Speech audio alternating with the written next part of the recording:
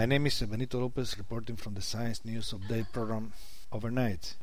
We are interviewing our correspondent in Rangoon, Andy Chadwick, about the cyclone that affected Burma. Andy, how is the situation in Burma? Well, I'm here in Rangoon, which is the capital of Burma, and is one of the worst affected areas. The storm is dying down a little bit now, but there's left thousands of people homeless. There's high winds, damaged roads and power lines. It's left many without clear water. How many casualties?